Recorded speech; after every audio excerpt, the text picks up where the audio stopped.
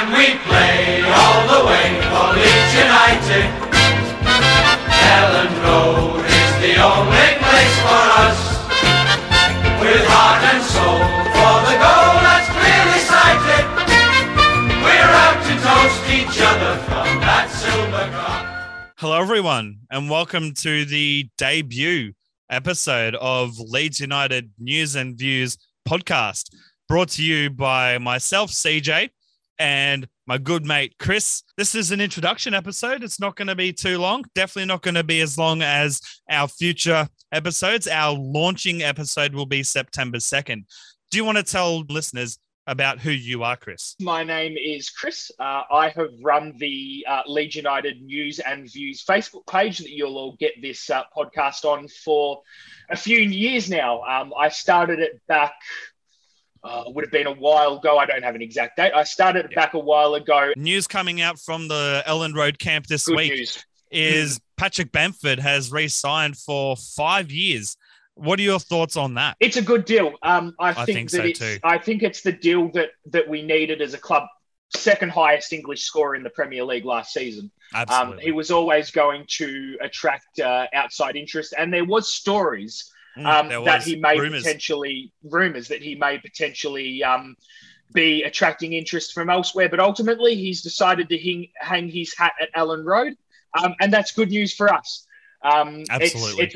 It's a long deal, but as long as he keeps firing and as long as he can find the form that he found last season, it's a fantastic deal. Unstoppable.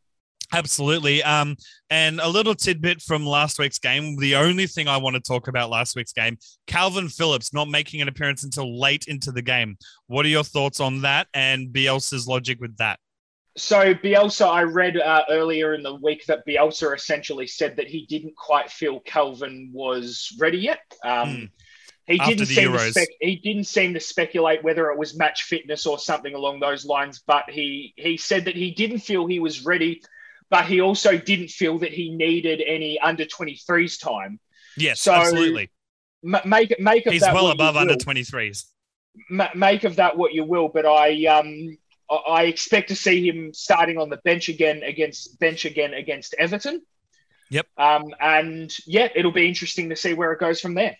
Oh, absolutely. And a bit more talk about Bamford this week with Bielsa blasting the tabloids by coming out and saying he's the best striker in the Premier League. Do you agree with that statement? It's very Bielsa to talk up his own players that way. Yeah. And we've seen it. We've seen it all through the years with Bielsa. He's always player first. He will always try and give the best version of the player. He's a man manager.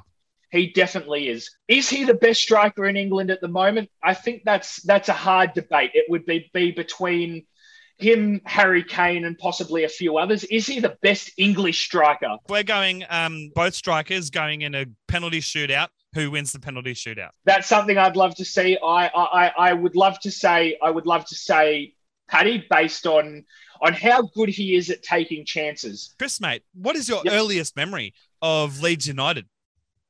So my earliest memory of Leeds United as an Australian supporter, I've got a lot of memories from the early 2000s back when that great team played together.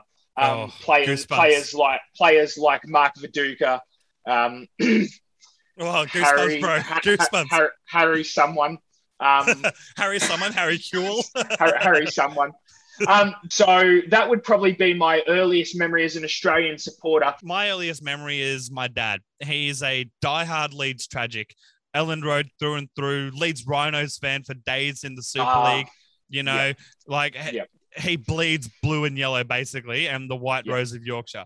And he used to tell me back in the day that there was obviously when you're a 5-year-old, you believe anything. And he used to tell me that there was a player by the name of Peter Lorimer. The Lash, who could kick a ball so hard it would leave a hole in the back of the net. And that got me hooked on Leeds United and, learning as much as I could about them. And I would believe that. And then when I was old enough, I started watching it. My dad showed me Harry Kewell, Mark Viduka, similar to you, when they were your first time of Leeds United watchings. And, mate, I fell in love. Obviously, we've gone through a lot of tough times the last almost 2 decades, but we're back there. Let's fucking go. But those are my two earliest memories of the stories of Peter Lorimer and obviously the European Cup teams of, you know, Harry Kewell and Mark Viduka. We are so proud. They shouted out loud.